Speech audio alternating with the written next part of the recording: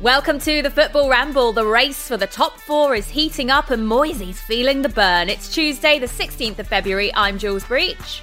I'm Andy Brassel. And I'm Jim Campbell.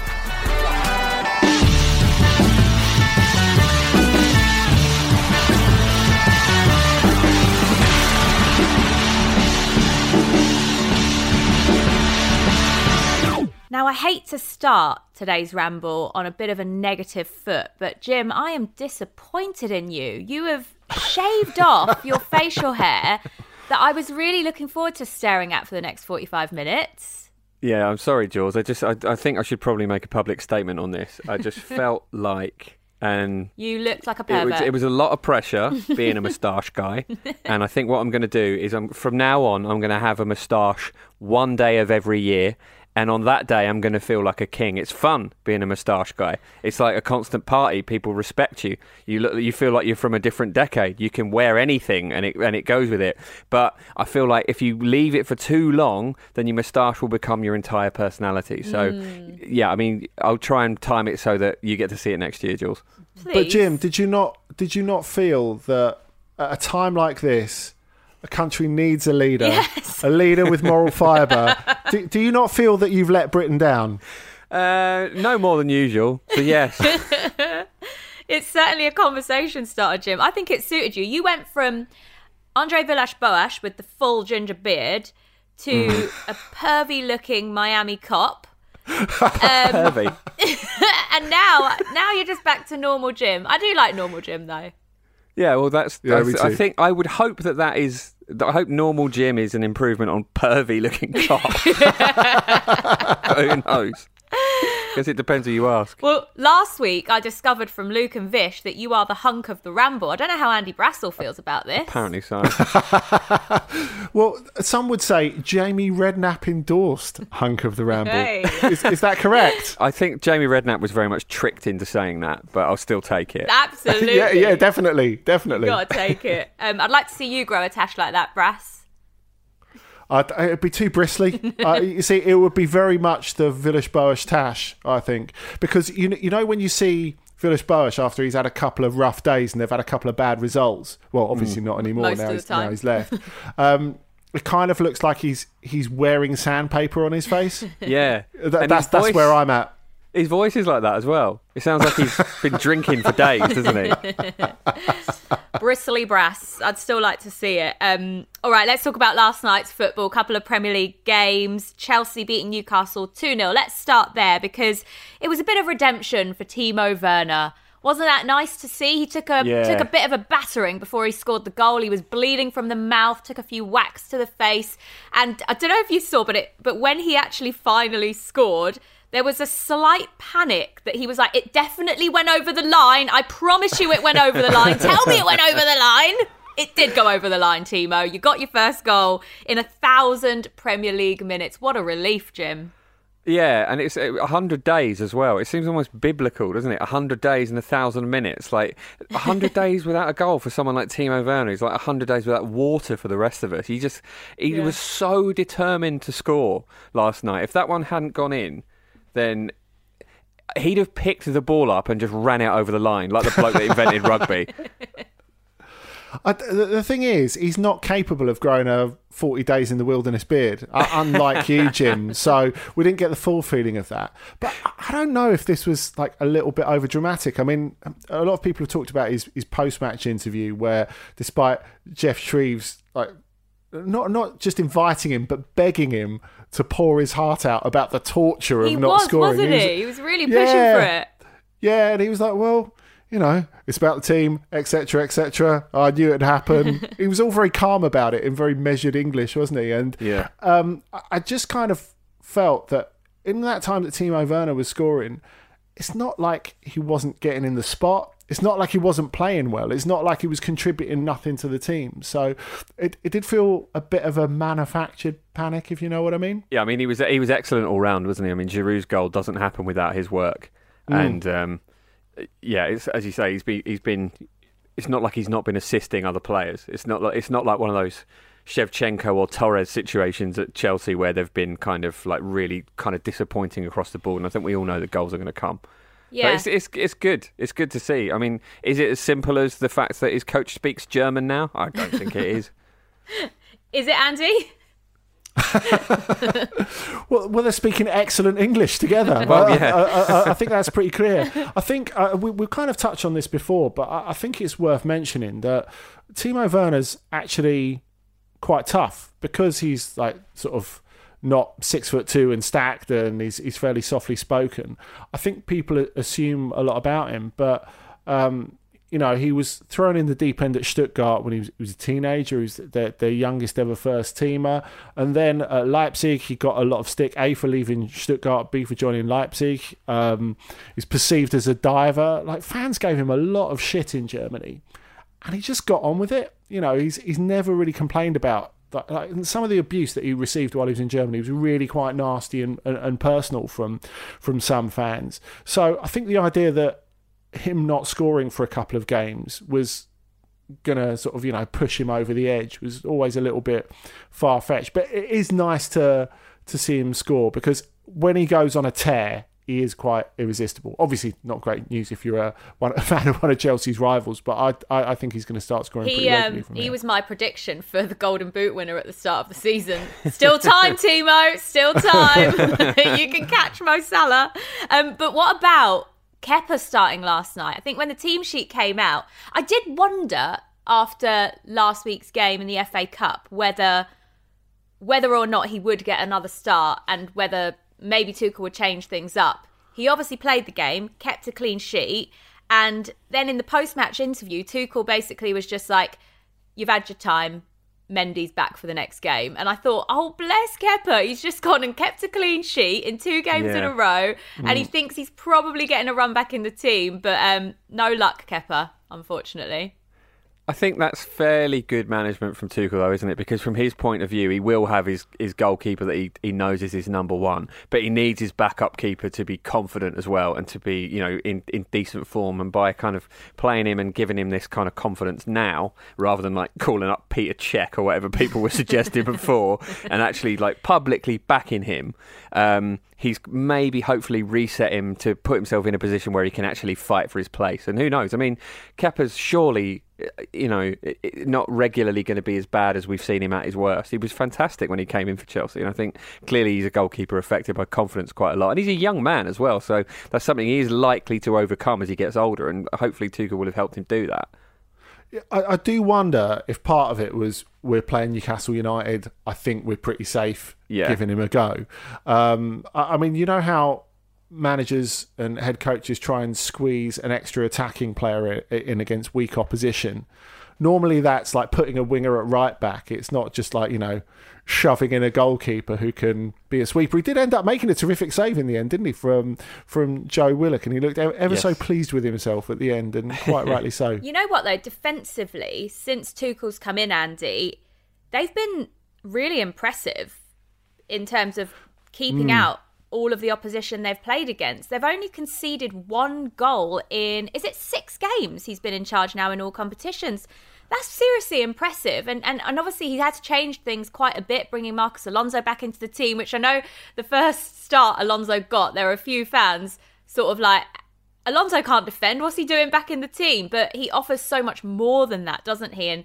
And we've already seen in the few games that Tuchel's been in charge just how much he's changed around the way Chelsea play, and they just look so much more solid, particularly defensively. There's a plan, isn't there? And I think 3 at the back totally suits Alonso because he's far away from that in most occasions, and he's doing what he does best. But I think you're right, Jules. What's interesting in terms of the structure of the team is, they've been lacking Thiago Silva as well, who you would assume would be the man who held it all together. Now, it seemed to me that earlier in the season, when Chelsea did go through that spell of better defending in autumn, it did seem to all be hung on Thiago Silva.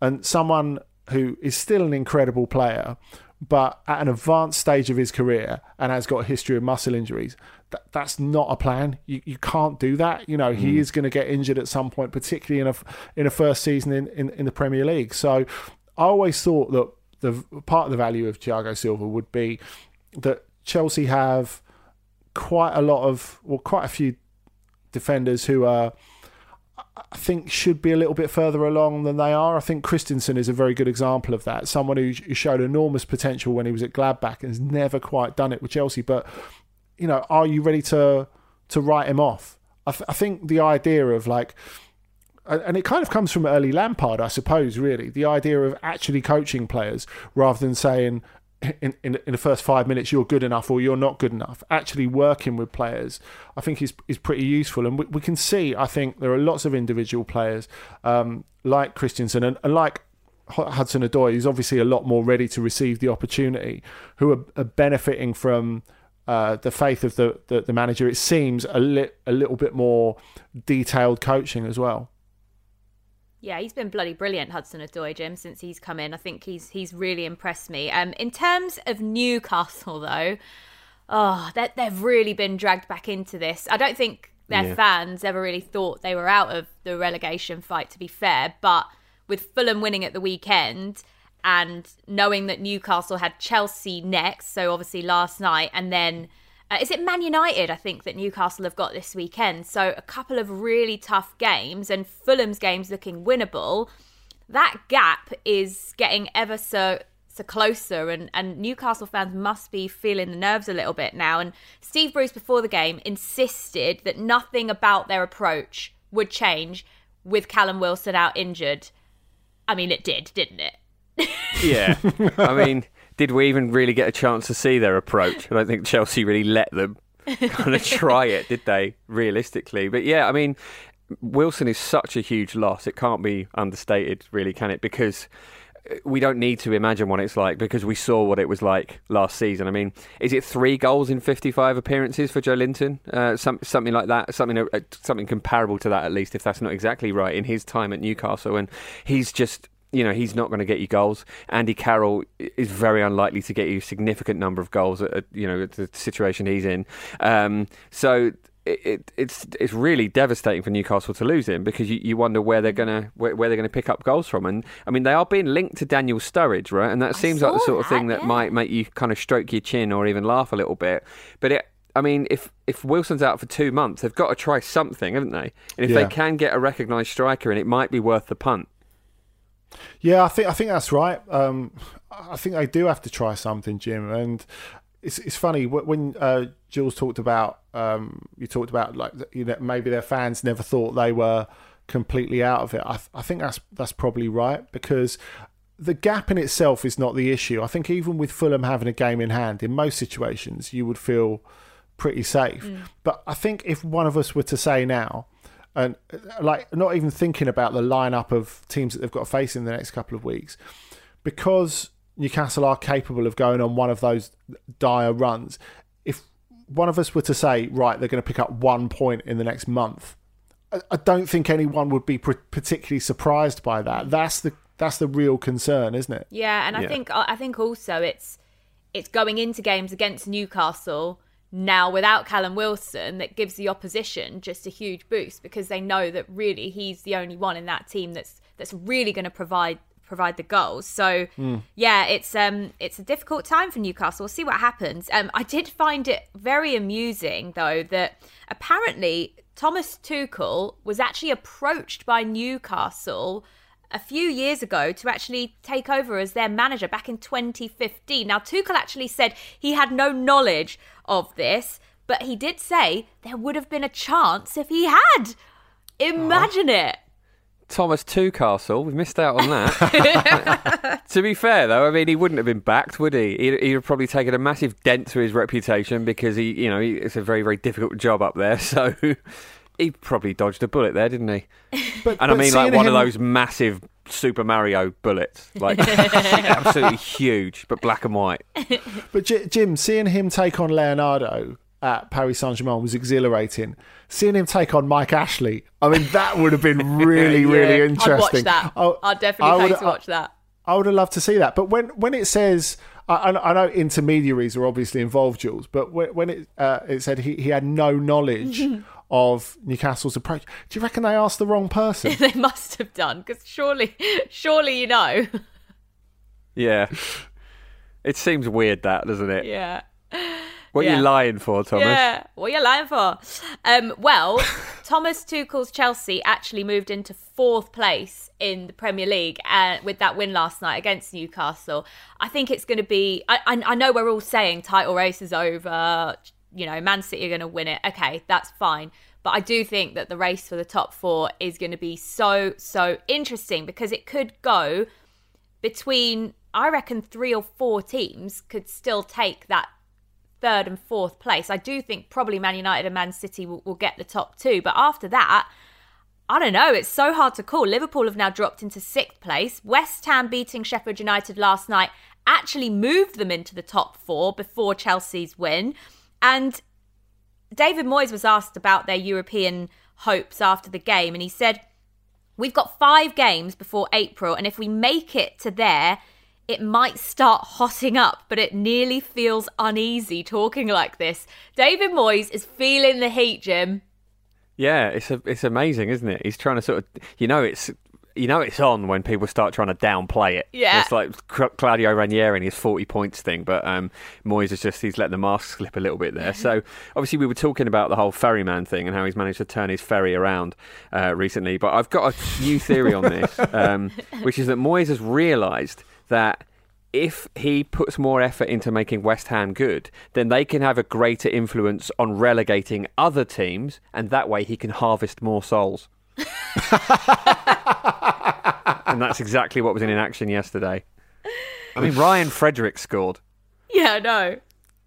It was amazing. I think West Ham have just continued to... I mean, I don't think anyone didn't expect them to beat Sheffield United, but still, in fairness, like the fact they were in the top 4 yesterday, Andy, it's amazing. They nearly got relegated last year, and they're literally genuine contenders to get a European place. Maybe not Champions League, but if they can hold on and get a Europa League place, that would still be a sensational season. It's remarkable, Jules, and they're kind of muddling through without having a proper centre forward at the moment as well. I mean, obviously Jesse Lingard has really added something, and I think we saw that from the run that led to the penalty, which, by the way, I'm trying to work out how Chris Basham didn't get sent off for that, because I know we talk about double jeopardy, but you have to make a genuine attempt to play the ball. They said in the commentary, though, he's made a genuine attempt to play the ball there, and I thought, has he? Yeah, well, that is the question, isn't it? I'm guessing that the referee has given him the benefit of the doubt on the basis of incompetence. That can be the only possible explanation. Maybe that's it. When a team are playing that badly, you just assume everything they're doing is an attempt at something, but it's just not one that you can recognise. They're just that bad. I mean, it's kind of like saying I went for the ball in that situation is a little bit like sort of being a barman pouring beer all over your feet and going, well, I was trying to get it in the pint glass. Yeah, I mean, as a man who spills a lot of things, I can that makes a lot of sense to me. I can see how that happens. I think, going back to West Ham playing without a recognised striker, they had sort of a combination of Bowen, Lanzini and Lingard all swapping that around yesterday. And we spoke a lot about Lingard and how clearly he's got some fire in his belly. I don't know if his head's in the freezer, but we'll find out about that another time, I'm sure. But he clearly has a point to prove, doesn't he? He's playing very well. But another added bonus of that is that because all the focus is on him, it takes a little bit of pressure off Said Benrahma, who has come in with a big reputation and he's clearly a very good player. And he's playing well for West Ham, but I think people are expecting a YouTube player from a player with that much kind of skill, and that we maybe haven't quite seen all of that just yet. But it kind of, it's allowing him time to gel. I loved the penalty moment between Lingard and Declan Rice, where Declan Rice sort of saw the opportunity and thought, no, I'm the captain, I'm taking this penalty. But bless Jesse Lingard, as you say, he has that fire in the belly. He wants to keep scoring goals. After his amazing debut last week, he was like, I want to keep adding to my goal tally. Yeah. And he wins the penalty, and you can understand that he's like, I've bloody won this. I want to take it. I want to score it. And Declan just was sort of like, no, fuck off. I'm taking this. You step back, my son. You've only just come into the club. Step back. And then obviously Declan scores it. But what I did like about Jesse is that he still went and celebrated. There was no real attitude to it. He sort of took it on the chin and was like, all right, fair enough. You're the captain. You take the pens. Yeah. And then they celebrated and it was all good. And that free roll and that that free role in the team that Jesse Lingard has, I think we'll see the best of him. And I just like the fact that he's settled into this team quite well, and they all seem to have quite a nice rapport there already in such a short space of time. I mean, you did say how he went up and gave Declan Rice a cuddle afterwards and was all smiley. He still might have been saying, "You're a twat, I'm having the next one." I mean, we don't know, do we? Although, I guess we're the closest to ever finding out, seeing as stadiums are empty at a moment. But I think the way to get that penalty from Declan Rice would have been just to, if you've seen him on social media, sneak up behind him. Yeah. Get him to drop the ball. But I kind of... Is there a bigger prankster in the league as well? I mean, that is inevitable, isn't it? Yeah, that's right. I kind of wonder, though, what you were saying about the interchanging between Lanzini and Lingard and Bowen. I kind of wonder if that is something that's good for a coach sometimes. Not running out of strikers, but having players that are sort of a bit counterintuitive to your philosophy. Players that can... take a tactical template and yet have the confidence to step out of it and do their own thing and interpret it in their own way. Because I think we've gone from one extreme to the other in Britain, really. In the I think if you go back like 10 years ago, Jonathan Wilson was the only person really who wrote about tactics. And now writing about tactics and discussing tactics is a whole like subset of football discussion. But we've gone in hard on it, and I kind of feel that it's lost sometimes that a tactical system is just a template. It's still up to the interpretation of the players, and we saw the best bit of that, I think, from a lot of West Ham United's forward play. Yeah, and I'm not saying it's anywhere near the same thing, but we've seen Manchester City play without a striker this season to great effect, and it's been the way that they've managed to cope without Sergio Aguero because they have so many players that can play in that sort of system and play in that sort of free role. And I think that having that versatility in your forward players is obviously key to coping with injuries and in this strange season where everyone just seemingly is absolutely shattered. So it's definitely helpful being able to play in that way. Jim, how do you feel about Rio Ferdinand tweeting after the West Ham game saying West Ham are the best team in London right now? I would. It hurts to say it, but he's probably right, isn't he? Although I think Thomas Tuchel will probably have something to say about that sooner or later. But right now, it's hard to make the argument that they're not. Shut up, Rio. The past. I mean, Jim, you are wearing claret today. Is that a declaration of the changing of the guard? Or are you simply harking back to Arsenal's final season at Highbury? That's exactly what I'm doing. It's red currant, and I'll hear nothing more about it. On that note, we'll take a break. More ramble to come.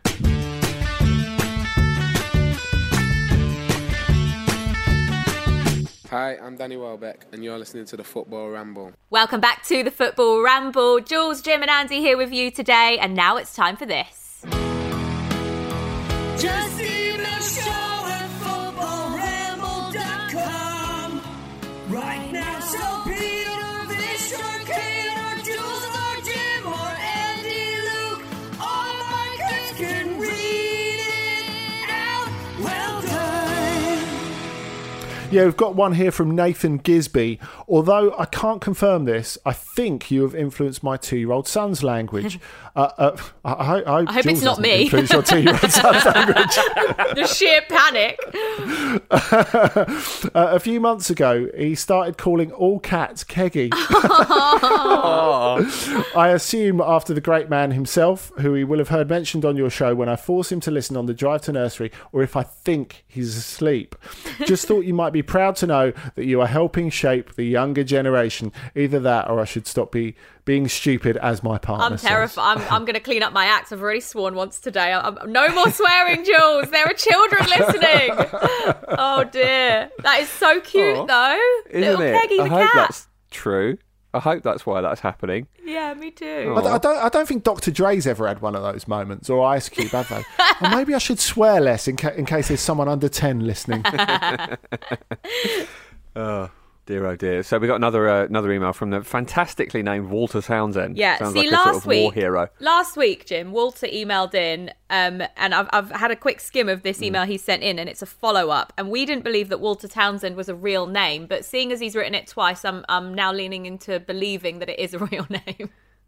Well, welcome back, Walter. Walter says, for the second time, after my public confession last week, there are some more things I may need to get off my chest. Very early on in my commentating days, I took up some international football commentary. I was shocked to discover my game was to be the opening match in the South Asian Football Federation Championship between hosts Bangladesh and Bhutan in December 2009. I wasn't aware Bhutan even had a team. That is probably not what you're expecting for your first international commentary, is it? Preparation was tricky, but at least I had Bhutan's names, which was more than could be said of Bangladesh. After searching around the internet, trying to get hold of locally based football journalists, and even contacting the Bangladeshi FA, I managed to locate a listing of the 23-man squad minus numbers.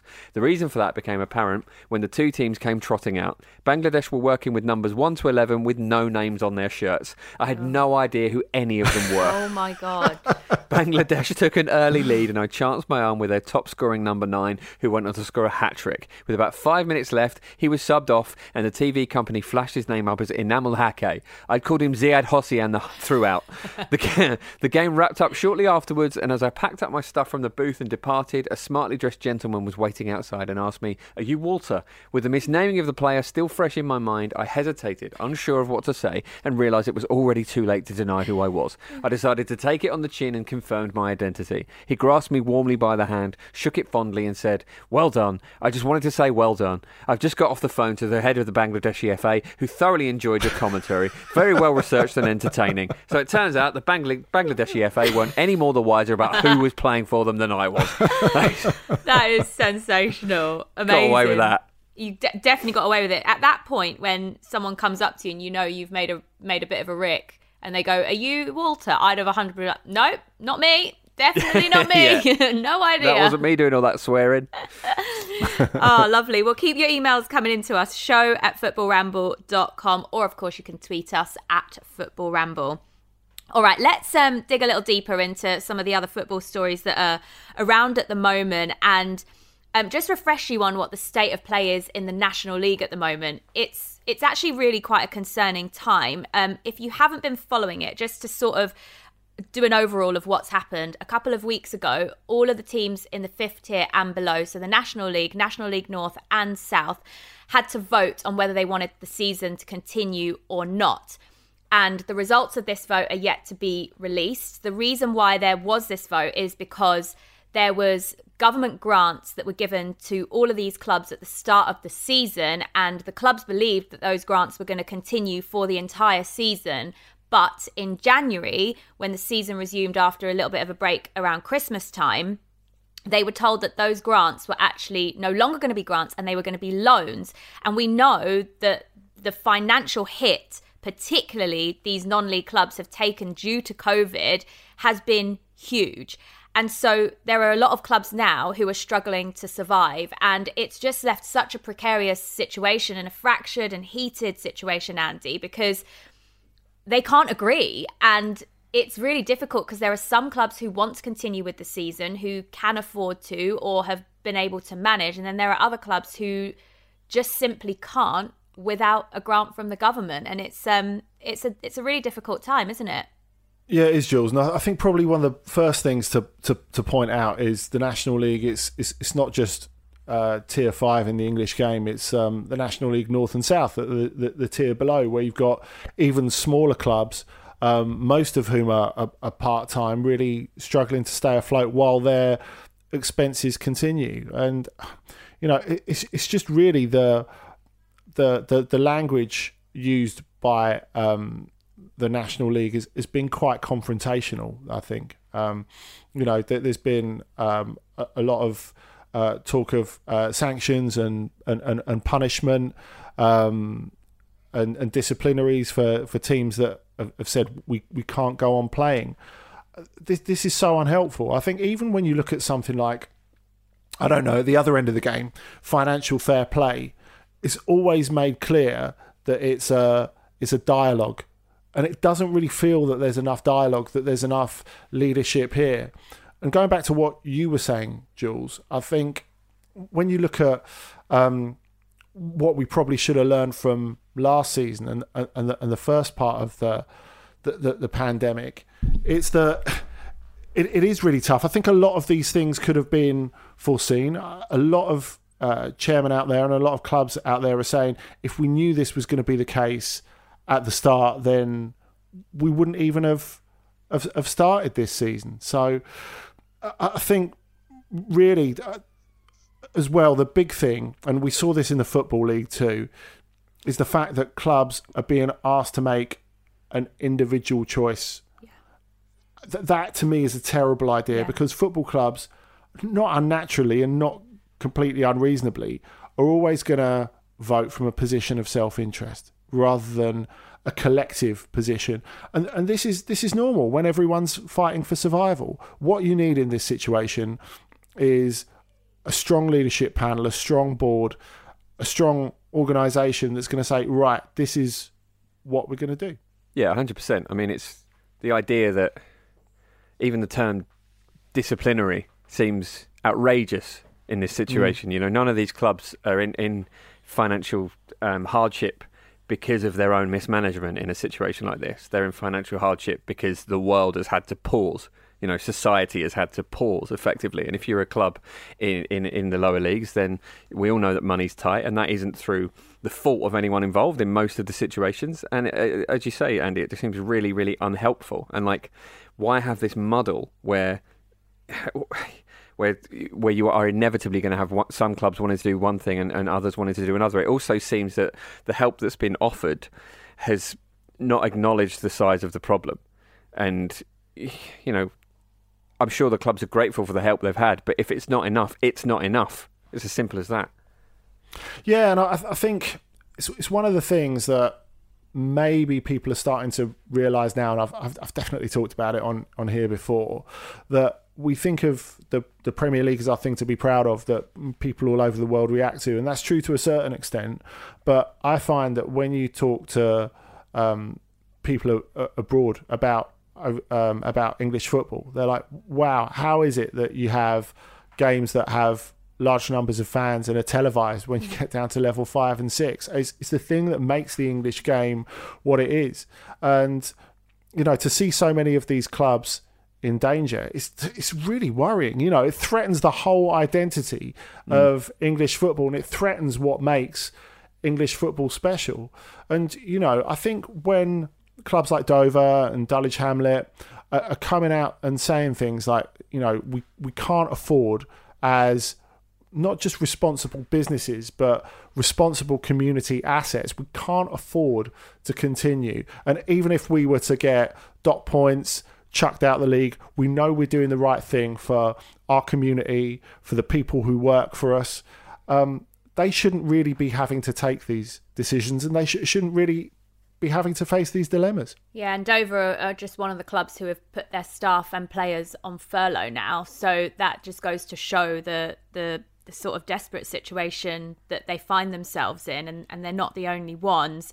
And as you say, Andy, that these football clubs are such a big part of English football's identity, but also such a huge part of communities, and people rely on their football clubs for so many different things, not just let's go and watch a football match on a Saturday afternoon. You know, it's so much more than that to a lot of these communities. So we will watch, and hopefully we'll get some kind of decision on what's going to happen with these leagues in the next couple of weeks. I believe that the results of the resolution are going to be published imminently, so we'll see how that all unfolds. But in this time where there are football fans who are desperate to know what's going on with their football club, naturally the clubs are going to be putting on Q&As and trying to find out what the fans are thinking right now and how the supporters can also help out. And there was a Q&A from Chester Football Club, and it all descended into a little bit of chaos. I don't know if you saw this, but this was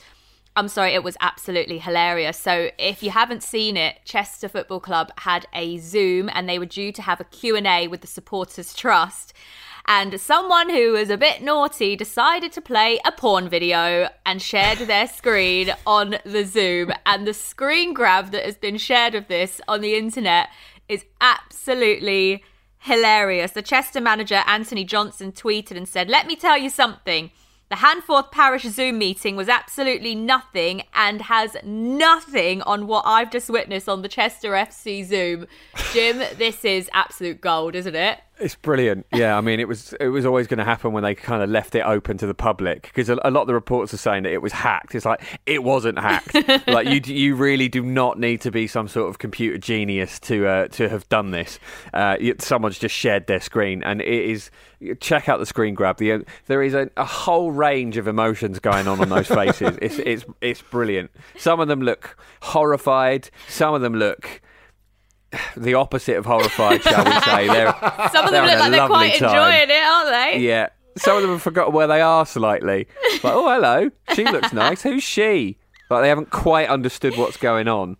But isn't this what football's all about? You know, bringing together a crowd of people from different age groups, different mindsets, and that variety of reactions you would get is what makes it special. Yeah, you're so right. There's one guy who literally has his head in his hands. He's like, what is going on here? There's other people that are like, you know, scratching their chins like, what's this I see here? I've never seen porn before.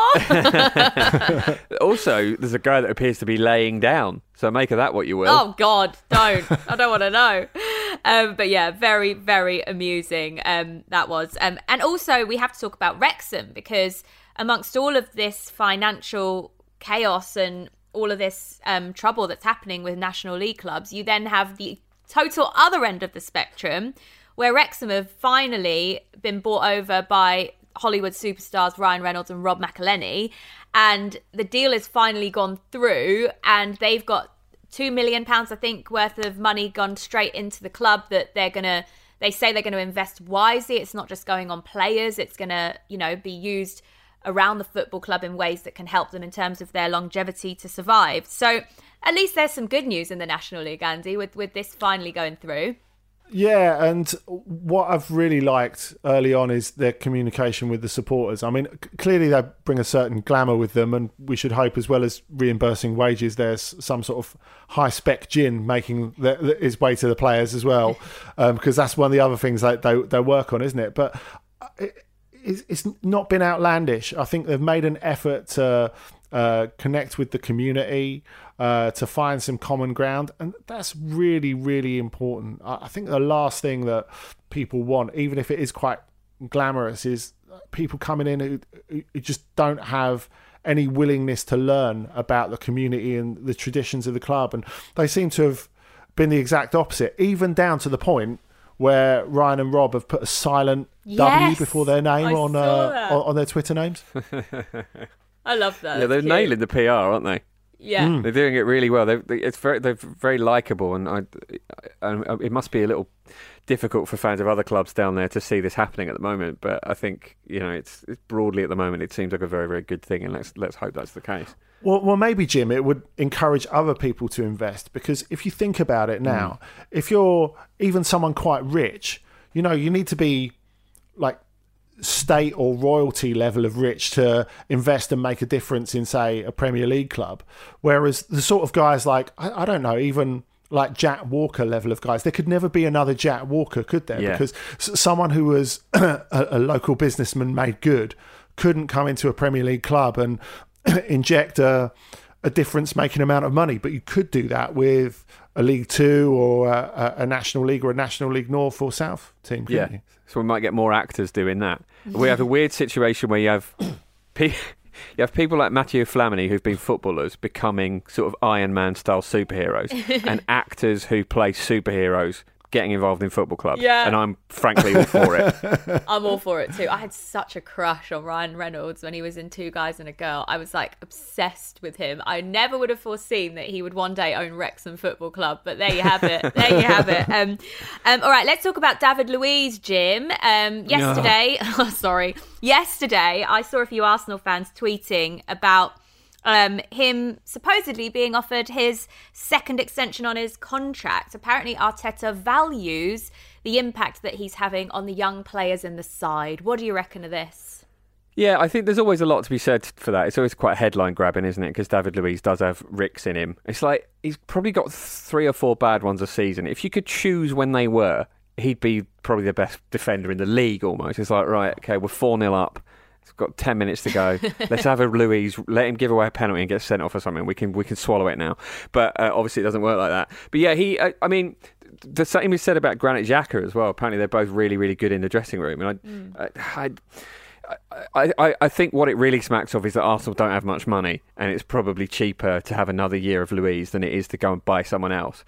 But yeah, I think, he's David Luiz. We know what you get from him. He plays really, really well in a 3. But we don't seem to be doing that very often now, so I think that's probably exposing him a little bit more. But perhaps we'll go back to that at some point. But I don't know. It's another year of Arsenaling things, isn't it? You just know it. You just know it. You get rid of the Mustafi, but the Luiz is still there. You forget. That's the crucial thing. You forget about the Luiz. I heard reports a couple of months ago that Arteta and David Luiz didn't even really speak directly to each other. So I don't know how true that was. It's probably all bollocks, but... That could mean anything, though, couldn't it? They could be slipping loving notes under each other's hotel room doors. On WhatsApp confusing. Constantly, but just Exactly. never face-to-face. All right, let's talk about Champions League, which returns tonight and tomorrow. God, it feels like this has been a long time coming, Andy, doesn't it? But it is back, and we've got a couple of games tonight to look forward to, some big ones as well. Barcelona, PSG, and Leipzig against Liverpool, which is going to be played in Budapest. I'm still getting my head around the whole change of locations for all of these games. You looking forward to it, Andy? Yeah, a lot. And I think what's so brilliant about the last 16 of the Champions League is that the tie that's coming out the hat in December is totally different to the tie that actually happens in February. I think you look at that with both of these. I would have said Liverpool were really strong favourites going into this when the draw was made. But Leipzig have been pretty steady recently. Obviously, there's been a lot of fuss about Dayot Upamecano signing for Bayern. And it must have been really quite annoying for Leipzig because... And everyone else Bayern, who wanted him. well, yeah, that obviously. But I meant more the manner of the announcement. The fact that Bayern came out and made the announcement at midday on Valentine's Day. Happy Valentine's Day, Leipzig. And, Leipzig would be like, well, we're preparing for a Champions League game. I mean, I guess there's a theory that now it's out in the open, everyone can just get on with it. But they're prepared perfectly. They won 4 games in a row. He gave a little rest, Nagelsmann, to...